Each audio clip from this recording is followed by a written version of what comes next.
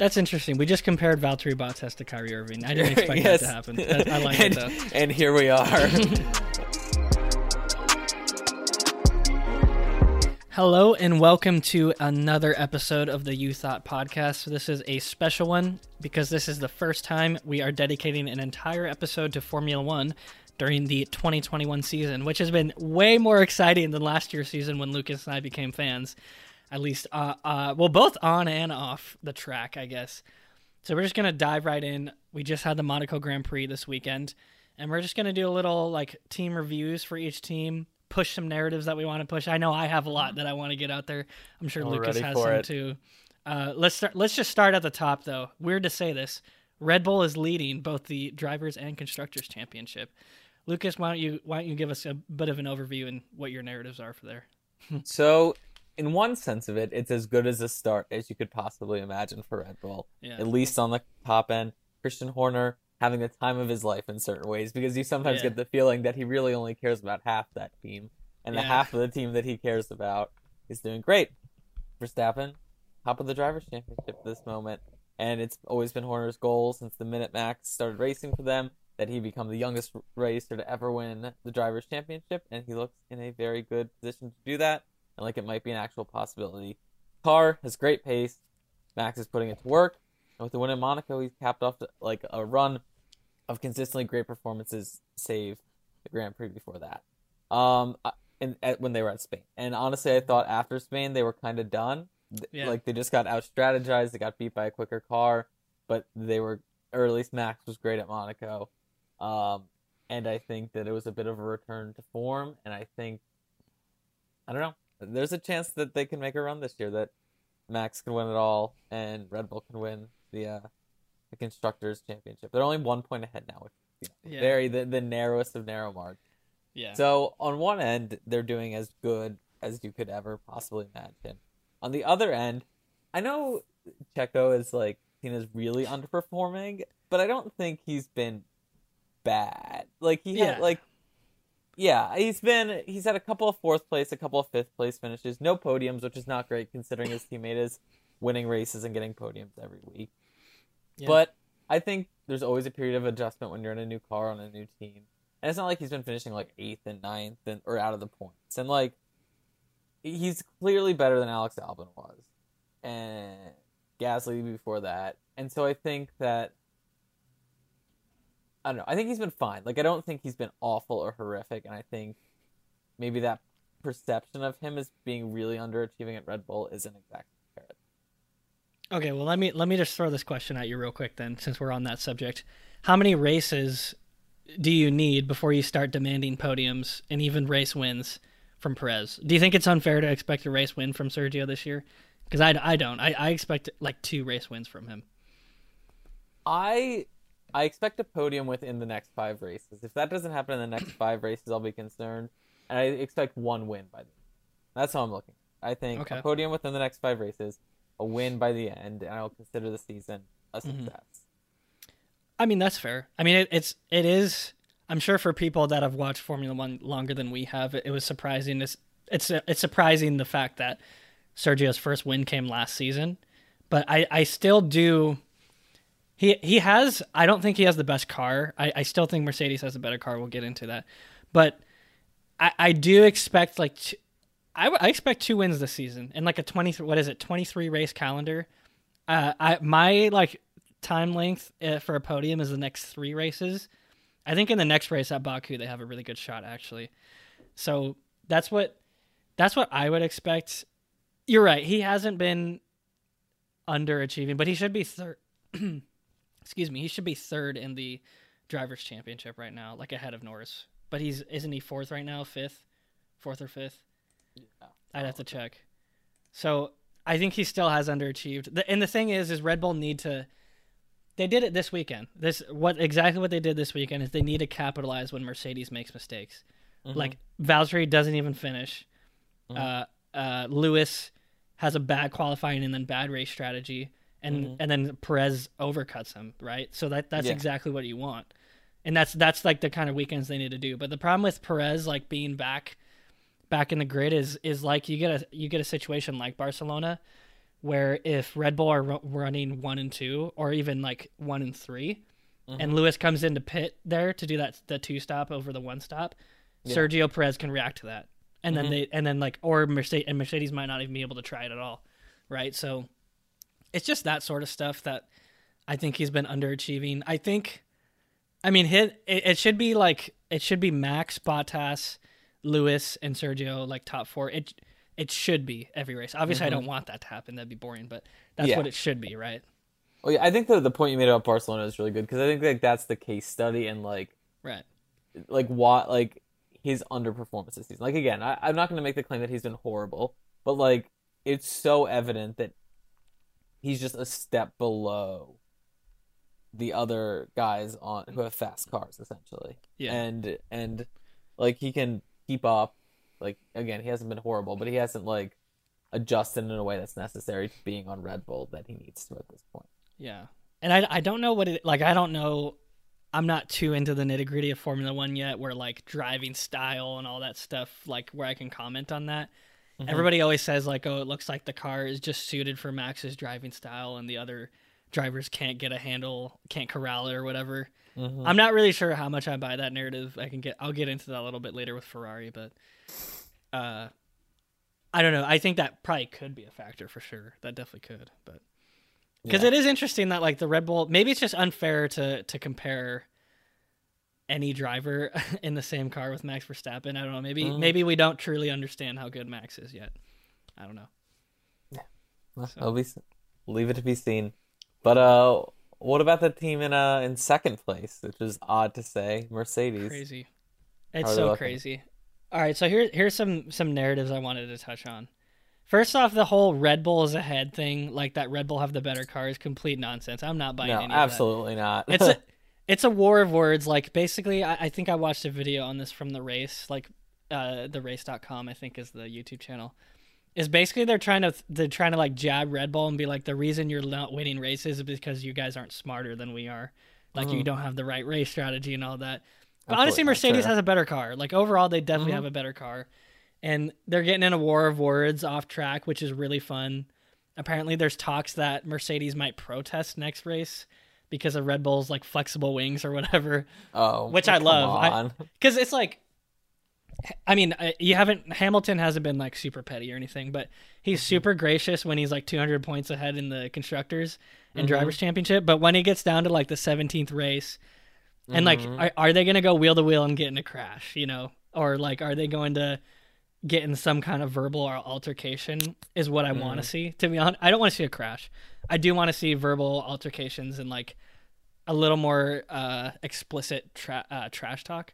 Yeah. I definitely want to see that. Just want to see Lewis get pushed.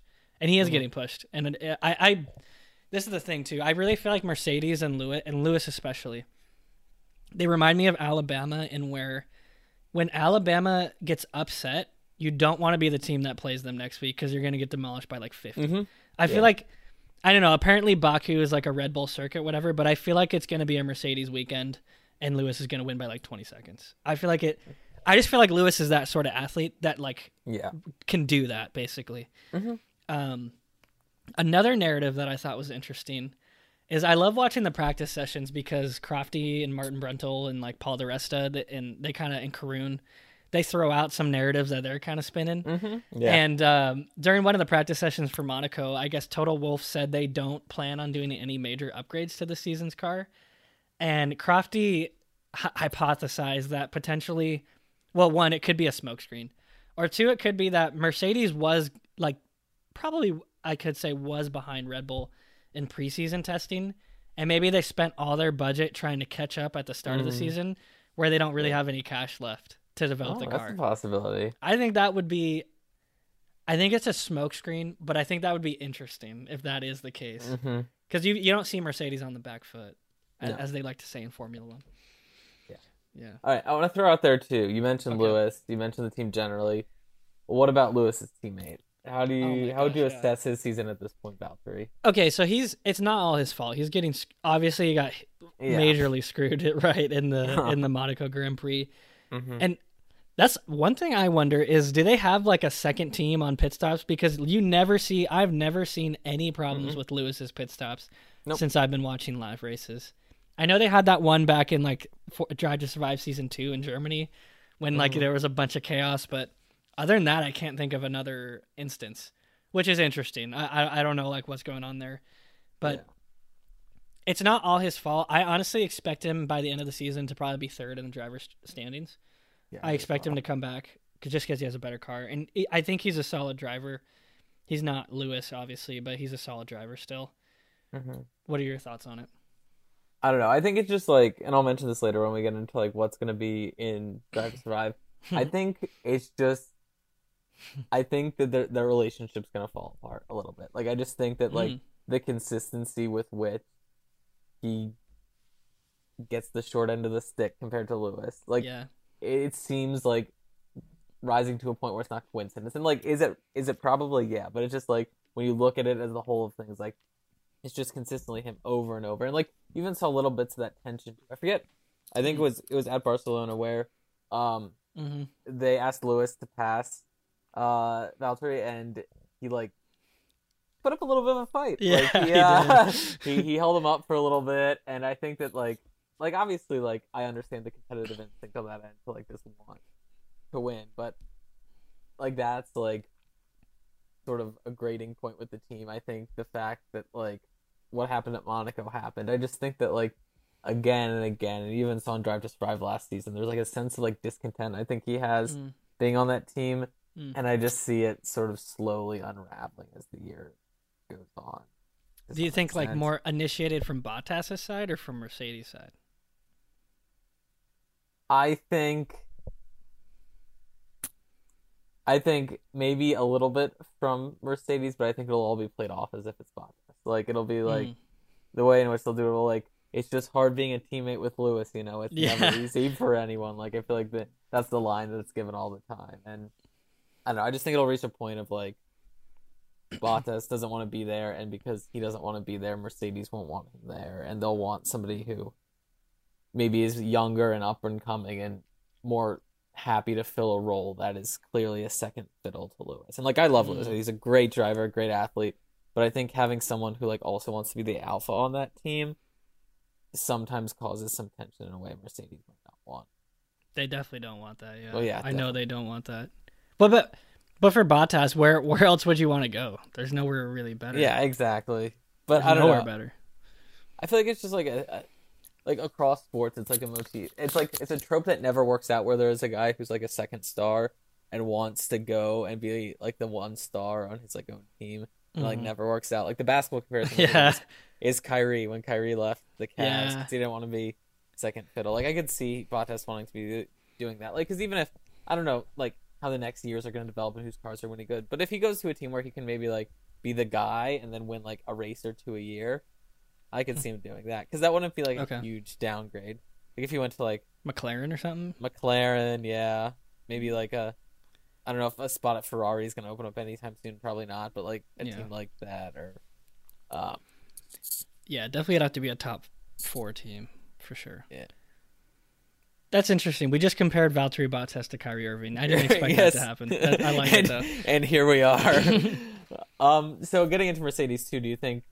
You know, we talked a little bit about how tight it is currently, the top of the constructors, or it's only 1 point difference. Do you think it'll be closer in the end in the constructors or in the drivers' championship? That's a good question. I don't know, but I would lean drive. I actually think the drivers' championship's going to be closer between Lewis and Max because I don't know. I just don't know if Perez is going to be as clean of a driver as Bottas. I expect Bottas to be, and I think, like I said, I think Bottas is in the better car still.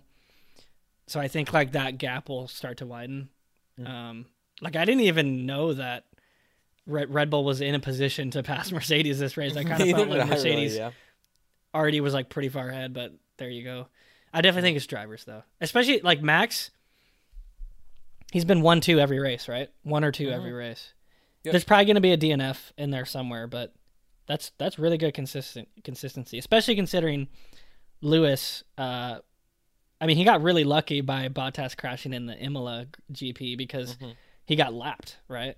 Yeah. In that race, which was crazy. But yeah. Yeah, no, I think I tend to agree because I think I just think at the end of the day, Bottas is probably a better driver and a better car than Perez is, and I think that'll widen the gap. When it comes down to it. So. Alrighty. What about McLaren, Lucas? What do you got to say about them? So it's been very much a tale of two drivers so far for McLaren this season. Lando Norris has been out of this world, like especially in comparison to that car.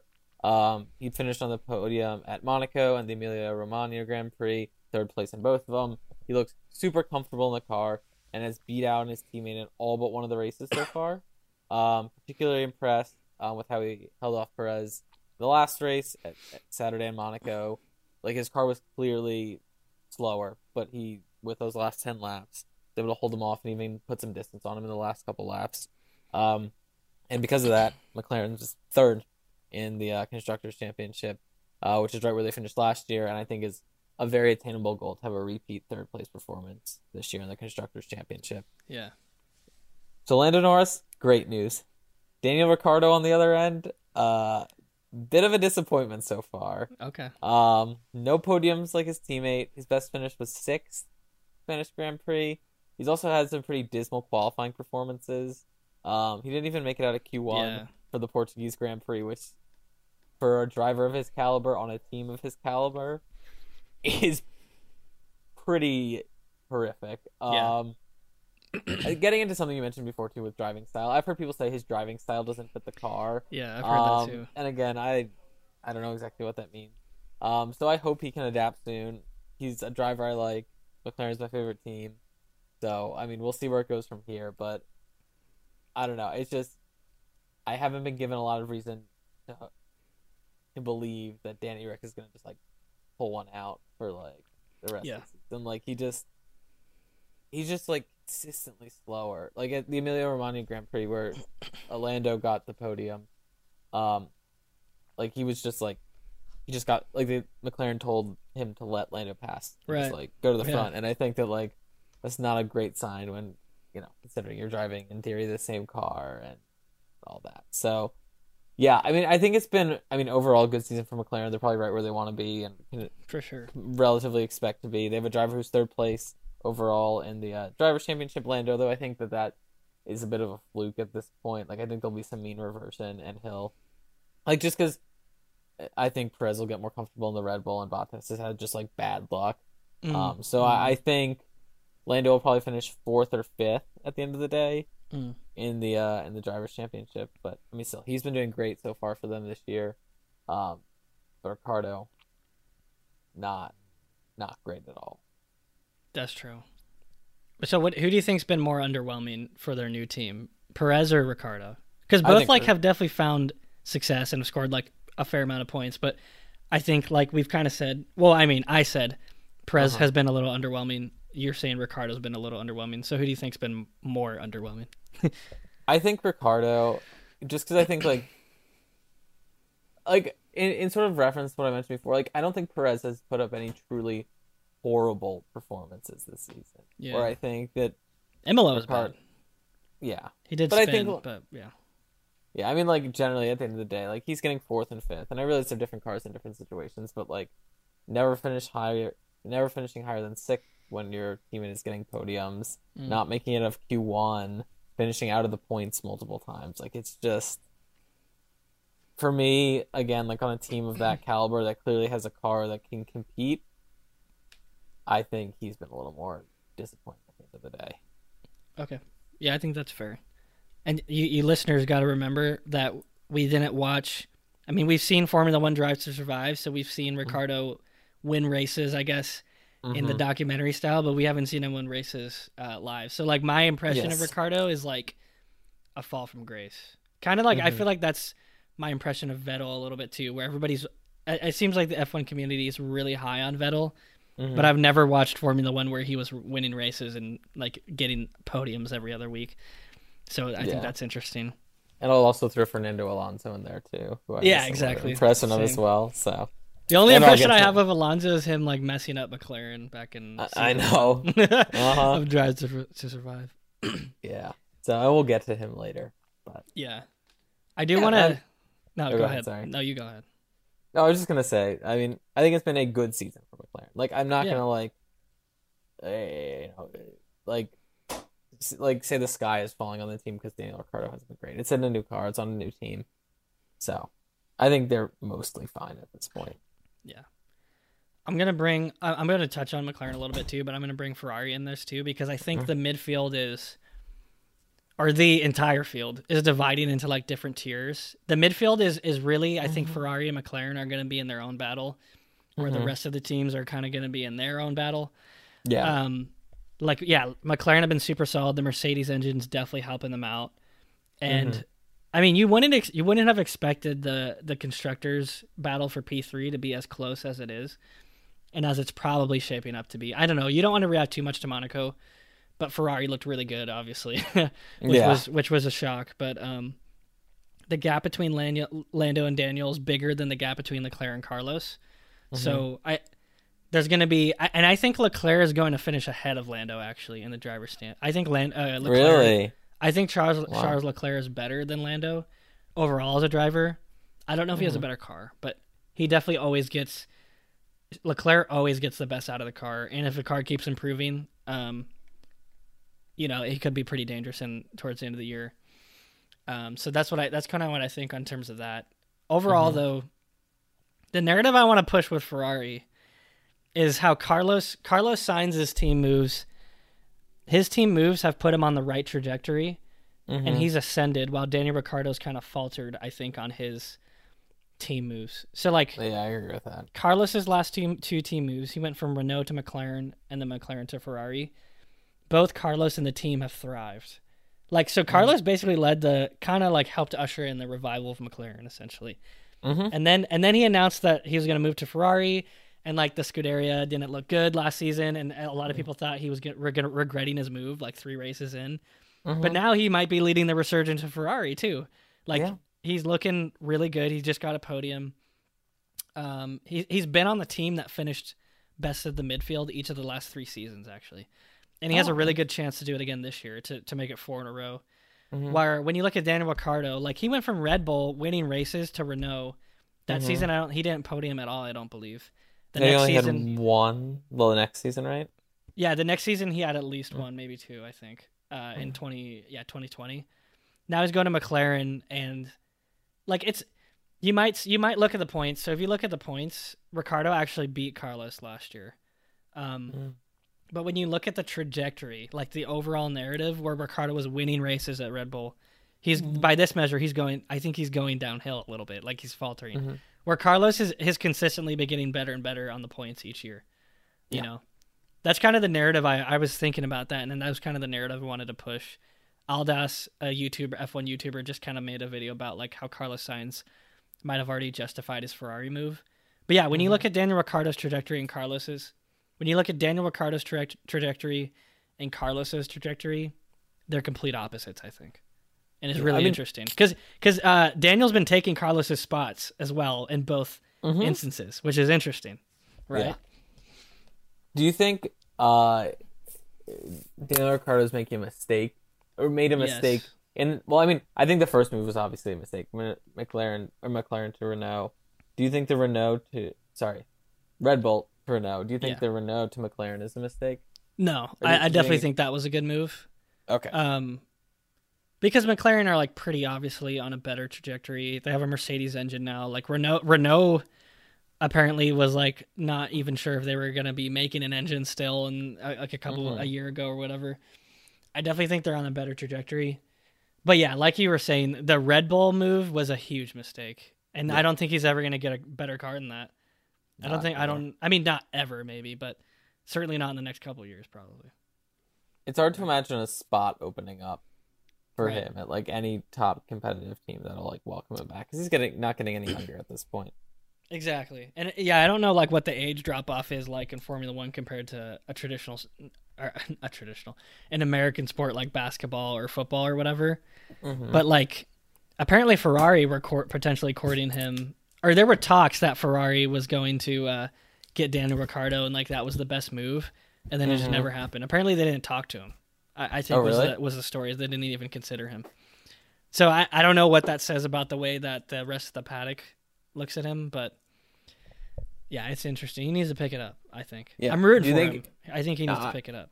I like him too, and but do you think he's at maybe a point in his career where he's just like on the wrong side of the hill, and he's just like sort of like he had his best years, they're behind him, and they're gonna, it'll just sort of slide away after this.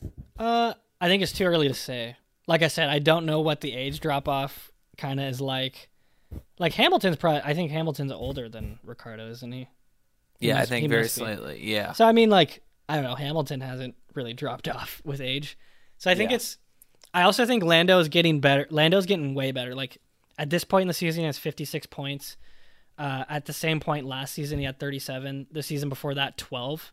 So he's definitely getting better. And it's worth noting too that Carlos never started seasons well. Like this is his best start in ever actually, with 38 points. He actually got outscored by Lando at the start of the season, both in 2019 and 2020. So Daniel could turn it around because Carlos ended up outscoring Lando throughout the whole season, obviously both years. So I don't buy like that he's too old or like too old to do it. He's just, I don't know what it is though. What do you think? Do you think there's any? Oh, what do I think? I don't know. I think it's just. It seems like there's no consistency in like his ride. Like he just can't settle into any one place. And I mean, like I realize that like guys are in and out of cars like way more frequently than he is on a lot of occasions. But I mean, if you look at like the drivers who are the most successful, they're guys who have been there for. I mean, like Lewis has been at Mercedes for forever at this point. Max has been in Formula One terms and Red Bull for forever. And I think that like for a driver of his caliber, you just need a good situation to be in where you can get used to the car, get used to the team. And I mean, like some of it's just he's in less competitive cars, but I think he improved as he went on at Renault. Like you saw, no podiums the first year, and then some in the second year. And so I think, that's partially to blame. But sort of returning to Ferrari too, do you think that there's any chance that Carlos outscores Leclerc this year? You know, Carlos is my favorite driver on the grid, but I don't see it happening. I think Charles Leclerc is like probably the third best driver in Formula One right now, behind Lewis and Max. In my opinion, he always, like I said, always seems to just get the best out of like crappy like material. Like you saw it last year where Vettel like just couldn't really get that Ferrari to work for most of the season, where Leclerc was able to like put it on the podiums and stuff like that. So I still think Leclerc will outscore him, but I think Carlos is getting better each year. Like he might not make as big of a jump as somebody like Max Verstappen does, but he really is just getting better each year, and it's fun to see. That's one of the reasons why I like him too. And he thrives in every situation, which is Martin Brundle brought this up. That's why he was like, I don't know if I buy the whole the car doesn't suit their driving style, because Carlos has gotten better each team he's gone to, and he's definitely not the number one at Ferrari. I don't know if he's not a number two necessarily, but he's not like the guy, the franchise or whatever, what you say. Yeah, it's not like a Mercedes situation where they very clearly are like, right, their eggs are in one basket. Exactly. What do you think? Do you think Carlos would outscore Charles throughout the season? No, but it wouldn't shock me. Like I think that's the position I'm in at this point. Like, okay, if I'm a betting man and you're asking me to like put money on one, I'd still pick Charles Leclerc, because I just think he. I mean, a lot of what you mentioned, that like he does always just get the best out of the car, and he's also had bad luck. Like if it weren't for this past week at Monaco where he couldn't start, like he would be far and away ahead of Carlos at this point. Like it's only 2 points because he had to retire before the race even started this week. Yeah. So, but it wouldn't shock me. Like like you said, he gets better as the year goes on. Carlos Sainz usually does, and he's a great driver. So it would not shock me. Maybe not this year, but within the next couple of years, if it's a very, very close points race between the two of them, should they both stay at Ferrari? Say again. I think that if they were both stay at Ferrari, it would be a very, very close points race within the next year or so. For sure. Just because I think, once they're used to that same car. For sure. All right, before we move on real quick, so how do you see kind of these drivers we've discussed, basically outside of Lewis and Max? How do you see these drivers finishing in the Drivers' Championship between Bottas, Perez, Leclerc, Sainz, Norris, and Ricciardo? So I went Bottas, Perez, Norris, Leclerc, Sainz, Ricardo. Okay, I was pretty similar. I went Bottas, Perez, Leclerc, Carlos. So I think Leclerc and Carlos will finish above Lando, actually, and then Ricardo. Yeah. What's your reasoning for that? As I pointed out, kind of like you said, Carlos just doesn't typically start seasons very well, and this is his best start ever. And especially if Ferrari actually improves throughout the year, which I think they will. Like those big brands, like they don't stay bad for long, you know. Yeah. Especially for the biggest brand, right, in the sport, they're not going to stay bad for long. So that was my reasoning. Although, like, I'm not confident on the Carlos Lando order. But I am pretty confident it'll be Bottas, Perez, Leclerc. I'm pretty confident in that. So, see how it turns out. We'll see.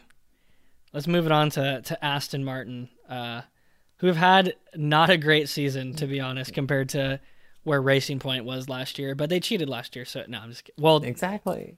I'm not kidding. Actually. They kind of did. No, I would not. They did have some controversy, and the thing I just want to talk about this year with this team is there's a new team name, but still the same old controversies. So back in the Imola Grand Prix, they were complaining, I guess, about how the Formula One regulations have apparently hurt low-rake cars like Mercedes and Aston Martin.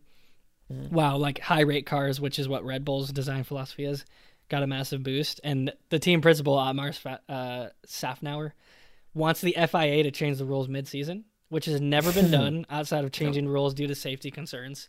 And he even suggested that the rule changes were spearheaded by Liberty Media, which is the media company that owns Formula One Group, in order to produce a better show, rather than the stated reasons of safety concerns, like wanting to reduce downforce, I guess was the safety reason. And he's like, I'm not going to rule out potentially suing the FIA. Apparently. Okay, guys. This is ridiculous. Like, come on. As soon as the rules don't work out for them, they're like, oh no, we can't do it. This rules don't work out for them. But they're totally fine exploiting loopholes in the rules last year, right? It's totally ridiculous. I don't think they're that unlikable. Like, I know, like, they got Lance Stroll and Lawrence Stroll and everything, but Lance is actually, like, pretty likable overall. Vettel's likable too. He's not like as good as he used to be, but he's pretty likable. I just don't like the whole, I guess, the engineering team of Red Bull. Or not Red Bull, of Aston Martin. I think they're annoying in like their desire to bend the rules and stuff, and suing the FIA is stupid. I don't know. That's so stupid just because the rules don't work out for you. And like they agreed. The thing is all 10 teams agreed to the new rule changes. So it's like you knew you had time to prepare, and I don't think it matters either if Liberty Media or whatever, if the rules were done to like create a better show. I don't think that matters.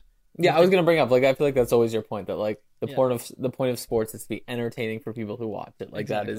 that is it. And so if you make a rule change that makes it more competitive, like that's not exactly a net negative for the sport. Exactly. So here's my question that I just want to throw out there. Do you think it's possible that the FIA or like Formula One was getting back at Aston Martin a little bit for its brake duct controversy last season? Maybe a little bit. Yeah. I don't know. And I don't know if that would necessarily be the worst thing. Like, yeah. I mean, from a an outside perspective, like the institution that's in charge of something like getting back at a specific team is like not a great look. It's not. But, yeah, right. But like, I'm all for making sports more competitive. And so if they found a way to make it more competitive that just so happened to, hurt a team that cheated, like I feel like I take like a similar Astros approach to it, Like, yeah. I don't really mind if they get punished a little bit. Yeah. For cheating.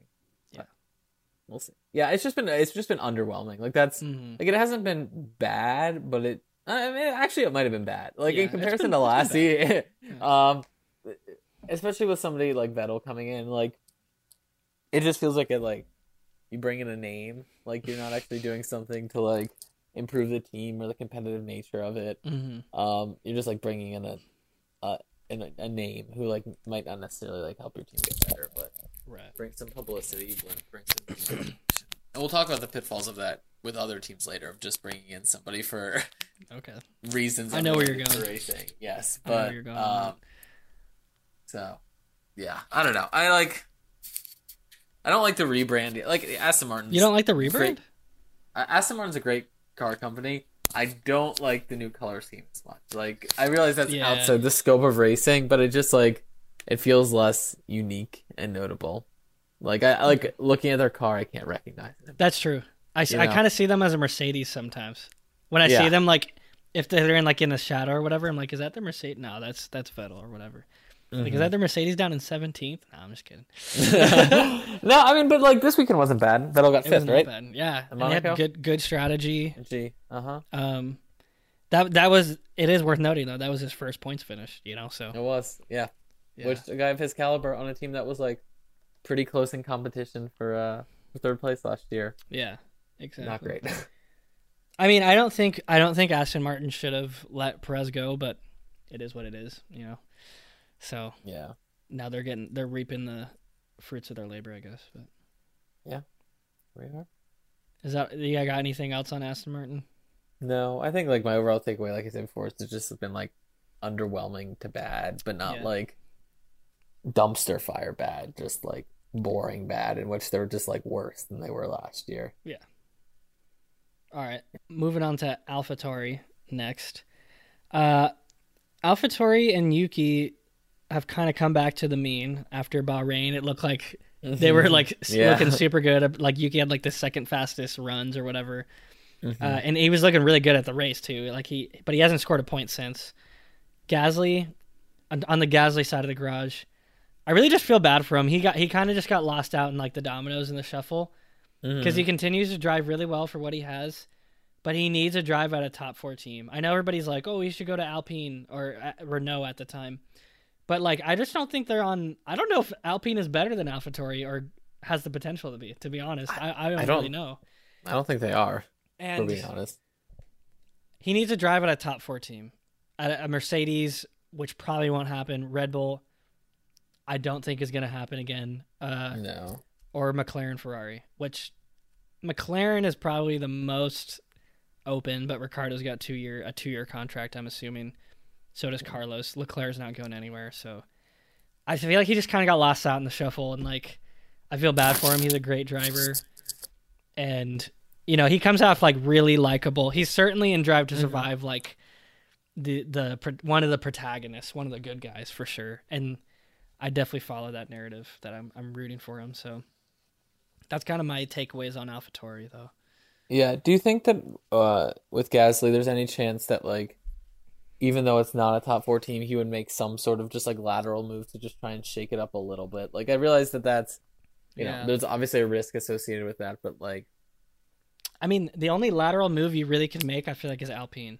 Aston Martin maybe, but I wouldn't want to go there. At least with how they look right now, I wouldn't want to go there. Alpine's like kind of a big brand, and like they've had success in Formula One, so I get it going there, but I don't know. I've never been high on like Renault/Alpine since I've been watching. I like Cyril a little bit, but like they dropped him now, so I don't know. There's not much to like about them. Yeah. Alpine. What do you think? Yeah. Well, I mean, just moving into, you know, yeah, me looking at Alpine, like I think for them too, it's just been a really underwhelming season as well. Like they've just very clearly regressed again as a team, and I think a lot of it you can chalk up to like bringing Fernando Alonso on as really. Yeah, I just think it's like this is one of 2 instances where I said I was gonna like mention that like bringing on a name just is not helpful. Like he's been out of Formula One he was out of Formula One for 2 full seasons. He's almost 40. Like he was a great driver like in like 2005 or 2006. Like it's like an era like not even that I like just missed out on, but it's been like a full like 15 years since like he was like a really like since he won his last title essentially. And I just it did not go well at McLaren. Like it sort of drove that team to bits, and like I think it's kind of a similar thing here too, where they're going to put a lot of resources into him because he is like the name and the history of being like a championship winning driver, which like great for him back in the day. But at this point, like they're over devoting resources to a guy who's not gonna win them anything. And I think he's just, you know, consistently underperformed. He's finished out of the points 3 out of the 5 races. He hasn't finished higher than 8. He finished 17th at the Spanish Grand Prix. Yeah. That's really bad. Yeah. I mean, it doesn't help him that the car hasn't been quite as good this year.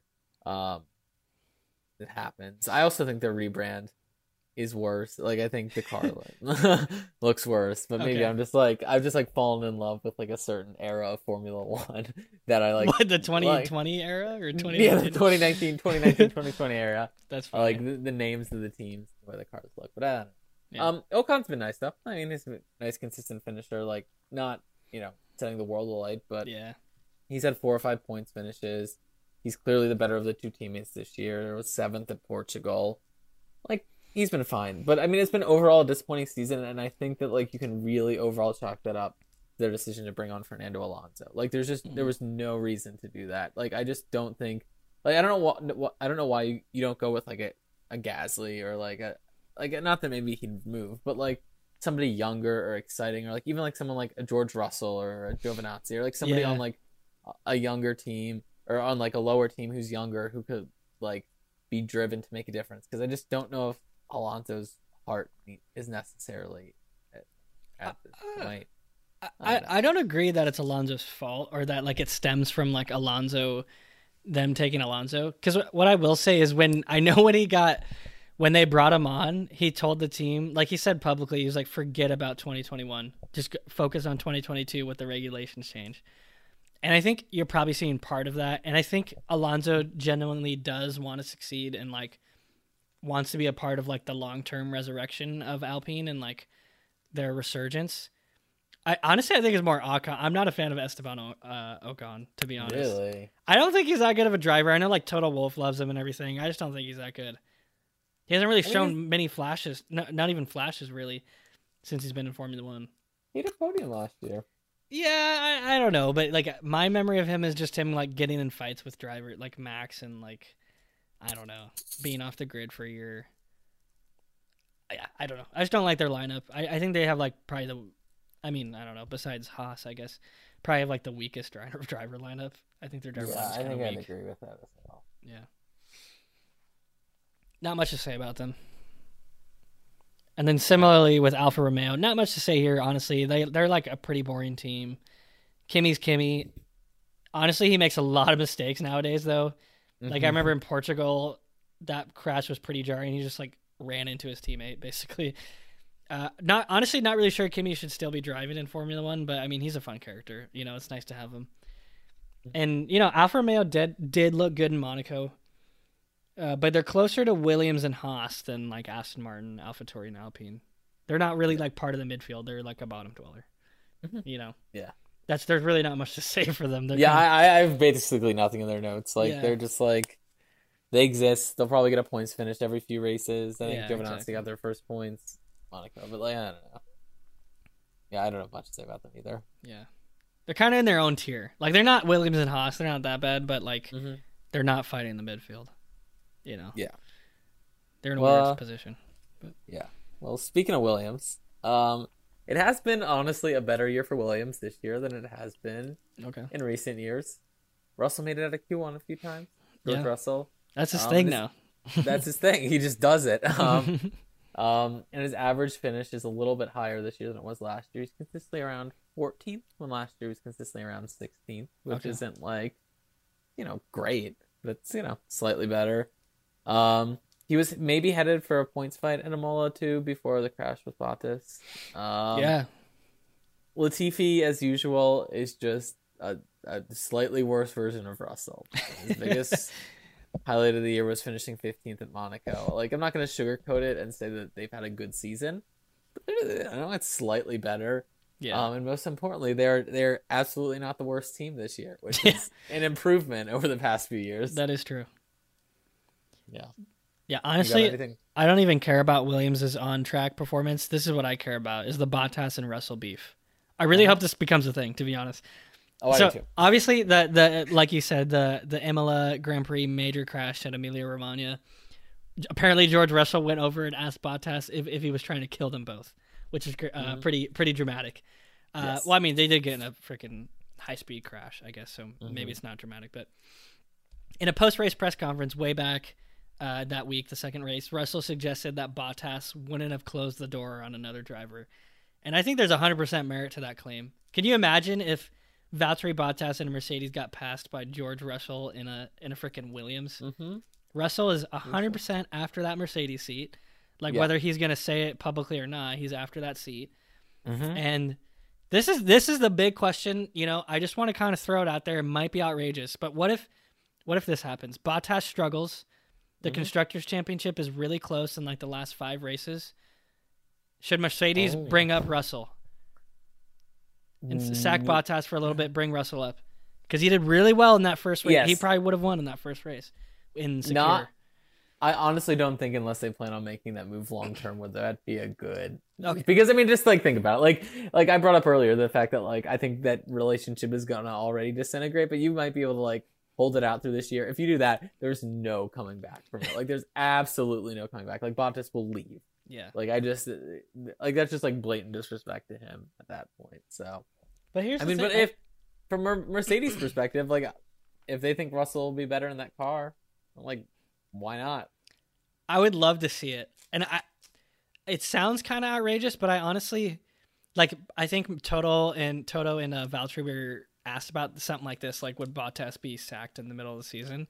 Mm-hmm. And he was like, again, the war of words, he was like, there's only one team on the grid that does that. He said something like that. Mm-hmm. But I think, like, you got to think Mercedes wants to win every race in the turbo hybrid era, I believe is what this era is referred to. Mm-hmm. You got to think they want to win every Constructors' Championship. And you already saw Russell beat Bottas. He was going to beat Bottas without the pit crew stuff at Secure. I think it'd be super interesting if they were like, okay, we need some juice. The Constructors' Championship is way closer than we thought. Or they're like behind. We need Russell in here. I know they don't want 2 alphas because Russell's not going there. He's young. He's young and hungry. He's not going there to be a number 2. He's going there to try to beat Lewis, right? Mm-hmm. And like I said, Toto has said he doesn't want to go back to the days of like Nico Rosberg and Lewis Hamilton where they were like getting in crashes every other race. Mm-hmm. Not every other race, but frequently. I think that's an interesting narrative to just kind of put out there and remember. Could they put Russell up there? It'd be fun. Like I would genuinely enjoy it if it happened, but I just think that like, especially with Toto's comments about like, only one team does that. Like they wouldn't do that just purely for the optics of it. Because like, I mean, Mercedes just has the reputation of like, the cleanly run, like efficient machine of like a team, and like something like that, I think would really throw it into question. For sure. All right. Yeah. Did want to throw that out there though. Let's look at Haas, the last team on the grid. What do you got, Lucas? I mean, what can you say? They're horrible this year, and I've heard talk and watched some videos that they might not even be in Formula One this year, which would honestly not be shocking based on things have gone. And it's kind of crazy to see their fall after finishing 5th in the Constructors in 2018 to now just being like you look at the bottom of the screen every time and there's it's 2 Haas's, It's 2 Haas's unless somebody has to retire. Yeah. Mick Schumacher, I guess, is a bright-ish spot. He seems likable. He is. He's likable. He's likable. I like him. Likable guy. He's finished every single race. 2 thumbs up. He's scored a couple of 16th place finishes. Okay. First 2 races of the season, he did that. But other than that, the team is a nightmare. The car, horrible. The car is terrible. I don't think that they'll score a single point all season. Like, no. I just can't see a situation in which that happens unless they need 10 retirements. Yeah, they would need exactly. They would need like Lewis to be on pole and just like accidentally like swerve in front of the rest of the field and just take out like 10 guys in the process or something like that. Like that's the only way I can see that happening. Mazepin is just not a good driver either. Like the announcers seem to take delight in like they kind of do, when he is not good. He spun out in the first Grand Prix at Bahrain, and they're like, and he is retired due to the fact that he spun out. Like they were like just like making fun of him. And then there was a whole thing where he was on tape sexually assaulting a woman, which is not good and just like bad optics that he even stayed on the team after that. Yeah. He apologized and then deleted the apology. Really? Oh my goodness. So like he very clearly only did it because they told him to. And that coupled with his just like he's a bad driver. Like he's just not good. I think is why he should just not be on the team. But money talks, and exactly. here is example 2 of somebody being brought in for non-driving reasons, just I think being detrimental to the team. He's only on the team for like his dad and that Russian oligarch's money, like, and it is of a detriment to that team. So I think it would frankly not be the worst thing for the sport if they went under this year. Like if the Haas team went under. Oh my gosh. Yeah. It's just like it's a nightmare. It's a dumpster fire. Like they're like the only bright spot is Mick Schumacher being likable, and like he can't even prove how good he is. Like I hope, like I don't think this will happen just because of his name and everything, but like I hope this doesn't like ruin his career. Like he just it definitely won't. Yeah, and I don't think it will. Yeah, and but like think about somebody else who like would be comparably in that situation if they weren't a Schumacher. Like their career could be like very seriously hurt just by being on like this incompetent of a team. Yeah, kind of on the Mick Schumacher front. Like the narrative's already started that like he needs real drive and everything. It's basically how like right when George Russell came into F1, everyone was like, "Oh, the potential," but like we're never gonna see it because he's on Haas, right? We're never gonna really see like how can he actually do in a race. I think he does. I think he actually does look good, and he is like kind of like a Russell where he's like a good driver that's just like not on a team that's gonna do anything and needs to get a real car basically to actually see what he can do. And he's really likable. He kind of reminds me of Zion in that he's like so clearly a kid out there where like, I don't know, he's like super like genuine. He kind of looks in interviews. Super good English too. It's crazy. He has really good English. But basically like, here's one thing I do want to throw out there. I hope it's not a case of Carlos Sainz warming the seat for Mick Schumacher. I don't think it is that case just because Mick would be so unproven. Even in like if he spent 2 years on Haas, he'd be so unproven. Yeah. But you know that Ferrari wants like Mick to prove that he could be a Ferrari driver, and they'll slot him in there, right? Yeah. That is a concern. Or like Carlos has like one off year, and they use that as justification to like replace him. Right. Exactly. I don't think that's going to happen, but at least not in like 2 years. I don't know. Maybe down the line, right? But yeah. So we'll see.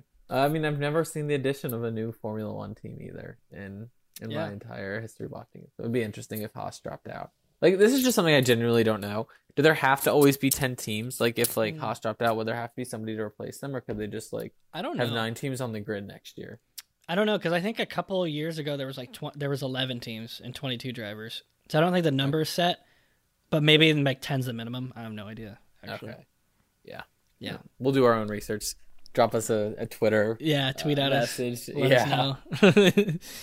All right, it's been a marathon. We're gonna end it though with a Drive to Survive meter. The reason Lucas and I are fans of Formula One is because of Netflix's Drive to Survive. And now that we've went through a season where we actually watched the season and got to see the narratives that they kind of try to push in the series, so we're gonna kind of predict a little bit about what sort of narratives they should be pushing or will be pushing. So we're gonna give you a couple events based on a scale of 1 to 10, with 1 meaning there's no chance that particular event will be featured in the show, and 10 meaning that event will definitely be in the show. Let's rank these events. So Lucas, I'll start with this one. Pushing the narrative that Red Bull was ahead during preseason testing and that Mercedes struggled in preseason testing. How prominent is that going to be? I went like a 3 or a 4. Like, I think it'll be like I think it'll be like a sentence and then like a 5-minute mini segment at the beginning of the season. But just because it's like not sort of proven to be the case that Red Bull is far and away ahead of Mercedes, as even within the first 5 races of the season. Like, I don't think it'll be much of a narrative.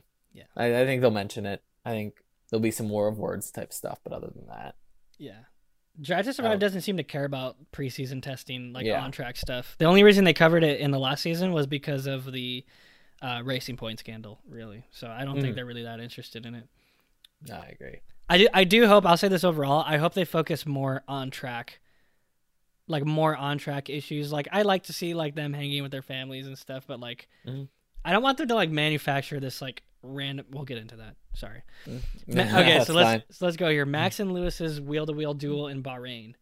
On the very first episode, will it be featured, and how in depth? 10. Yeah, absolute 10. Because like, presuming this season goes the way we all think it's going to go, like this will be like the starting point of like a title fight throughout the season, and you can't pick a better moment to epitomize this like season-long title fight than them literally going wheel to wheel during the first race. I think there'll be a lot of build up to it. I think they'll feature it prominently. I think we'll get lots of interviews. I think it'll occupy most of the first episode and serve as like that climax point. For sure. So I think absolute 10. I didn't put 10. I definitely think it should be in there, but I put 7 in terms of will it be in there. So like pretty likely. Okay. They did hone in quite a bit on the first race last season, and they like went pretty in depth on like the Albon Hamilton crash and all that stuff. Mm-hmm. And yeah, like you said, if the rivalry continues, there will be plenty of talk about that narrative throughout the season. And yeah, I just hope that they focus more on like the on-track competition, and like I want to see like the interviews of them like beefing and stuff about like their rivals and stuff. No, I agree. All right, we mentioned this one. Valtteri Bottas and George Russell crashing at the Imola Grand Prix. How much is this going to be played up? What do you think? I think like a 2 is what I put. I don't think they're going to really focus on it. I think Russell is just kind of irrelevant in their minds. Like, Williams is not an exciting team. He's not a competitive driver. Maybe it'll just be like in like a compilation of like subpar Bottas moments of the season. Should it continue to go like as it's gone in the early season for him? But like, I don't know. I just don't think like in the narrative of whatever they'll tell in Drive to Survive, it'll be anything more than just no. Bottas got in a crash. It was kind of a dumb instance. Interesting. Thank you. Next. What about you? I definitely see that reasoning for sure. They didn't seem to care about the Sakir Grand Prix, even though that was the most exciting race last year. Yeah, exactly. But I actually went 8. This is prime Drive to Survive stuff. They love to play up driver beef, and their competitors not on the same team. Like they tried to make it look like Carlos and Lando had beef and tension last season, and they're not going to play up this real beef. Like they better do that. No, that's fair. That's a good point. There's legitimate beef. Like they better be honing in on this. And doing a rewind to the Sakura Grand Prix from last year too. I'm just saying. All right. Listen, I see your reasoning as well. I just think that like they don't care enough about Russell like genuinely to put it in there. But I don't know I think they could thread it in through the beef, especially if Bottas continues to be bad this season and there's talk of Russell replacing him, like, and it fuels the beef. Then I think it definitely would work its way in. Yeah. All right. More Bottas. What about Mercedes ruining Bottas's Monaco Grand Prix with the pit lane mishap? How prominent you think that will be? I put that like an 8. I think what? Oh, interesting. Yeah, I think that's going to be relatively highly focused. I think they like to use Monaco a lot, and I think that like at Monaco, this was one of the most notable moments. And I just think, and this could be just for no reason, I think a big narrative of this season is going to be Bottas underperforming and him in comparison with Lewis, especially whenever they do the Mercedes episode. Like there's not going to be, I mean, I guess there'll be the Lewis Max title fight if that continues, but they need more of a narrative for Mercedes, and the very clear narrative for Mercedes is Bottas always being second fiddle at the team. So I think that at least so far this season, I think this is the moment that epitomizes his just like Mercedes failing him and him failing Mercedes, like that sort of relationship over and over again. So I think it's going to be pretty strongly featured if the season goes a certain way, which is why I didn't put it like a 10. Right. Yeah. It does depend on like how the season goes. So we like flipped. I went 2 on this. I doubt any team gave Netflix very good access for Monaco. I mean, I could be wrong. Obviously Monaco didn't happen last year, so I don't really remember what. So they didn't do any of it last season, obviously. I think there's a slight mention of it in a Mercedes episode, but Mercedes is going to try to like maybe have some control over the narrative and like wants to focus on Bottas's accomplishments or something. I went 2 on that. Not going to be featured. Okay. All right. How about at McLaren pushing the narrative of Lando Norris ascending and Daniel Ricciardo faltering that we've kind of been pushing? I went 8 on this one. I think this one's fairly likely. I think especially because in the first Drive to Survive season, you saw a very similar narrative with Daniel Ricciardo and Max, in which that's true. They like sold it as like, oh, Daniel can't handle being on a team where there's a young star who's better than him, and like that was the whole reason he left. I think, if there's a formula, you stick to it, and I think that narrative played out very well throughout the first season. Obviously, not making Daniel look good, but I think that like as in terms of effective storytelling, it turned out well in the first season. And so I think they'll reuse it. And especially because, there's evidence of it being the case. For sure. I like that formula pun, too. Thank you. If there's a formula, you can stick with it. I went 10. The driver, like I said, 10. Driver beef is their favorite. And along with that, what you said about them playing up the Red Bull narrative with Verstappen ascending is they were really on. They played up the Lando ascending narrative last season. They played that up, so I think they'll continue that. I think 10 for sure. Yeah. All right, moving over, looking over at Haas. They'll definitely get an episode because Gunther Steiner is very entertaining. Mazepin getting pooped on and like portrayed as a villain.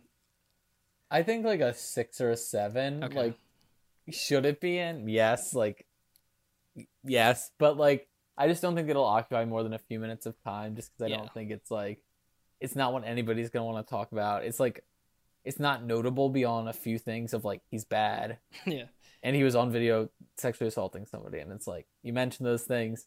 Both are bad, and then they move on to other things. Because I'm guessing like it'll be a struggle for that team to literally survive this season. Like it will be a drive to survive. And I think that is what most of their episode will focus on. And so I think that will occupy most of the episode, and this will be like a supporting detail to the thesis of like Haas is failing. Yeah, I went pretty much the same thing. I went 3. Not really sure. Like I feel like they just kind of steer away from like controversy on that show. Yeah, I put that down too. You know, like they didn't really go too much into like Black Lives Matter, like in Lewis. Like they kind of did at the end, but I thought they were going to do it more at the start. So yeah, I don't really, I don't think they're going to really steer into that too much, to be honest. Yeah, another good pun. Yeah. All right, last one for the episode. Charles Leclerc qualifying on pole at Monaco and then not starting the race. 10. Oh, I think this is like, I think so much of Leclerc's story is him trying to get the best out of a car and sometimes getting let down by that car. And I think this is the same instance. And I think as the like transition between narrative of last season of Ferrari, just the car being awful, into this season of like it being better, but there's still being some issues, I think this serves as like a nice sort of like transition from one of those narratives to the other of like, here's another case of like him getting let down. I don't know. Interesting. I could definitely see it, and I hope they focus on it, but I went 3. Okay, actually, it'll depend on probably on how much coverage Ferrari gave Netflix for that weekend. I'm assuming no team gave Netflix that much coverage for Monaco, but I mean, I could be wrong. Because usually I think Monza is usually Netflix's all access weekend for Ferrari. But no, I think this definitely could be a huge turning point for whatever narrative they want to push. If they want to push, like the narrative that you said about the car letting them down, or like Ferrari's resurgence or whatever, it could definitely prove as like a good focal point. And I mean, he's from Monaco. I feel like you have to put that in there. And he's never finished a race there. You probably have to bring that up at some point. So yeah, I remember even after qualifying, like I was watching the interview, and he's like, "They're like, do you worry about everything with the gearbox?" And he's like, I forget what the exact quote was, but he's like, well, after my luck here, like, I've learned, and that is exactly what played out to be the case as well. Yeah. So, like, so it's tough. It is tough. You want to close us out? Yeah, let's do it. All right. Well, thank you for listening.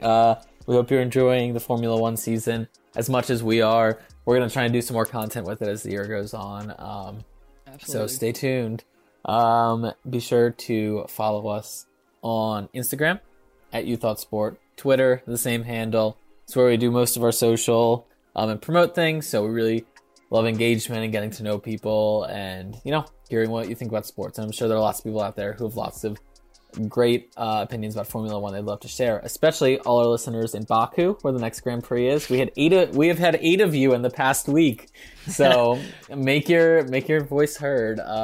It's been quite a European contingent during the last week of our listeners based on statistics. So keep tuning out for our Formula One coverage, and we'll see you next time.